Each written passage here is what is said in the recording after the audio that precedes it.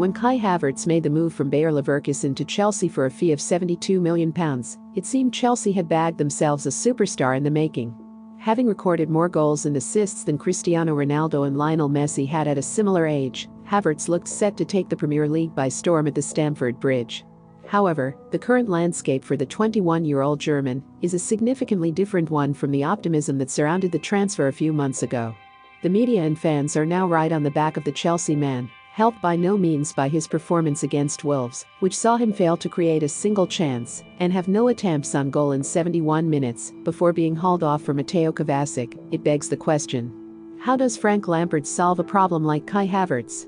For rival fans who haven't watched every minute of Havertz so far, their eyes will look straight to the output and say he's had a very poor start off the back of such a big move.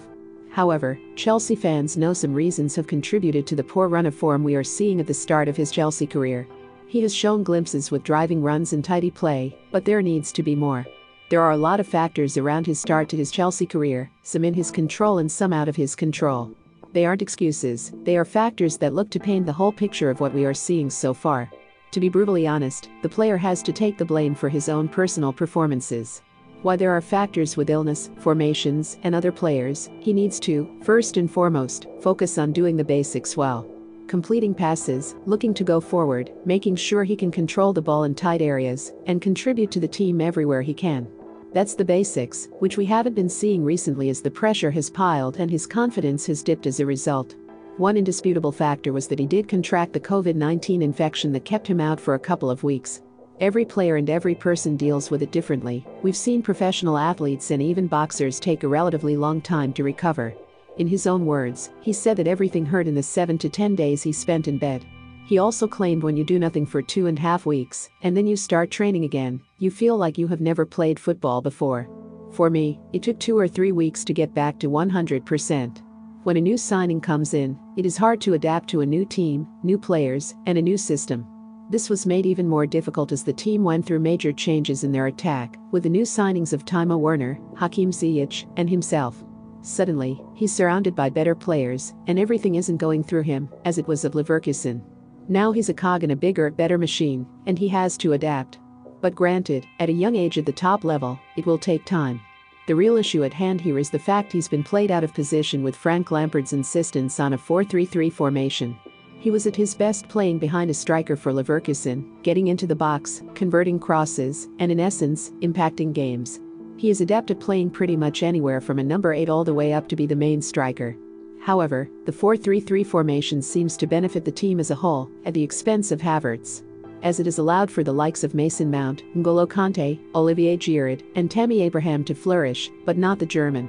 Playing on the right wing, or as an attacking number 8, has shown him to be ineffectual and really struggle to get into the box or be in the position to create chances or even shoot. How can he look to turn the tide of the poor performances, and how can Lampard look to find a solution? Well, he was bought to be a key player, and for him to flourish, he has to have a role where he can be a key player. For someone with his finishing ability, to be playing so deep and out on the wing takes all that away. He needs to average more touches in the box, and needs to be able to pull the trigger on a more consistent basis. He needs to be right in behind the center forward, whoever that may be. In the summer, everyone was so excited to see the potential front four of Christian Pulisic, Ziyech, Werner, and Havertz.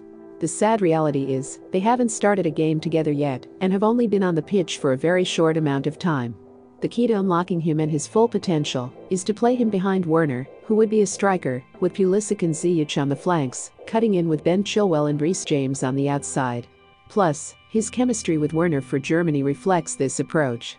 Although, as I believe he would be better in the center, his stats for Leverkusen showed he was better suited to playing on the right. Scoring more goals in fewer games, averaging more shots, more key passes, and more dribbles. To offer another counterpoint, there is more space in the Bundesliga, and it is a less physical league than the Premier League, so perhaps that's why he has struggled there, most notably away at Wolves. People will be quick to point out that it does mean the 4-3-3 formation won't work. And a reversion back to a 4-2-3-1 throws up issues about who plays in the double pivot with Kanté. Furthermore, what happens to Mount, who has been one of Chelsea's best players in a midfield three? That would likely bring up another issue. However, if the front four are firing, it would help to kill games off and take away the issues that did occur at the start of the season. Havertz will have a successful career, I'm sure of that, and he was bought with a long-term future in mind. At 21, he has a long career ahead of him at the top level for Chelsea and Germany.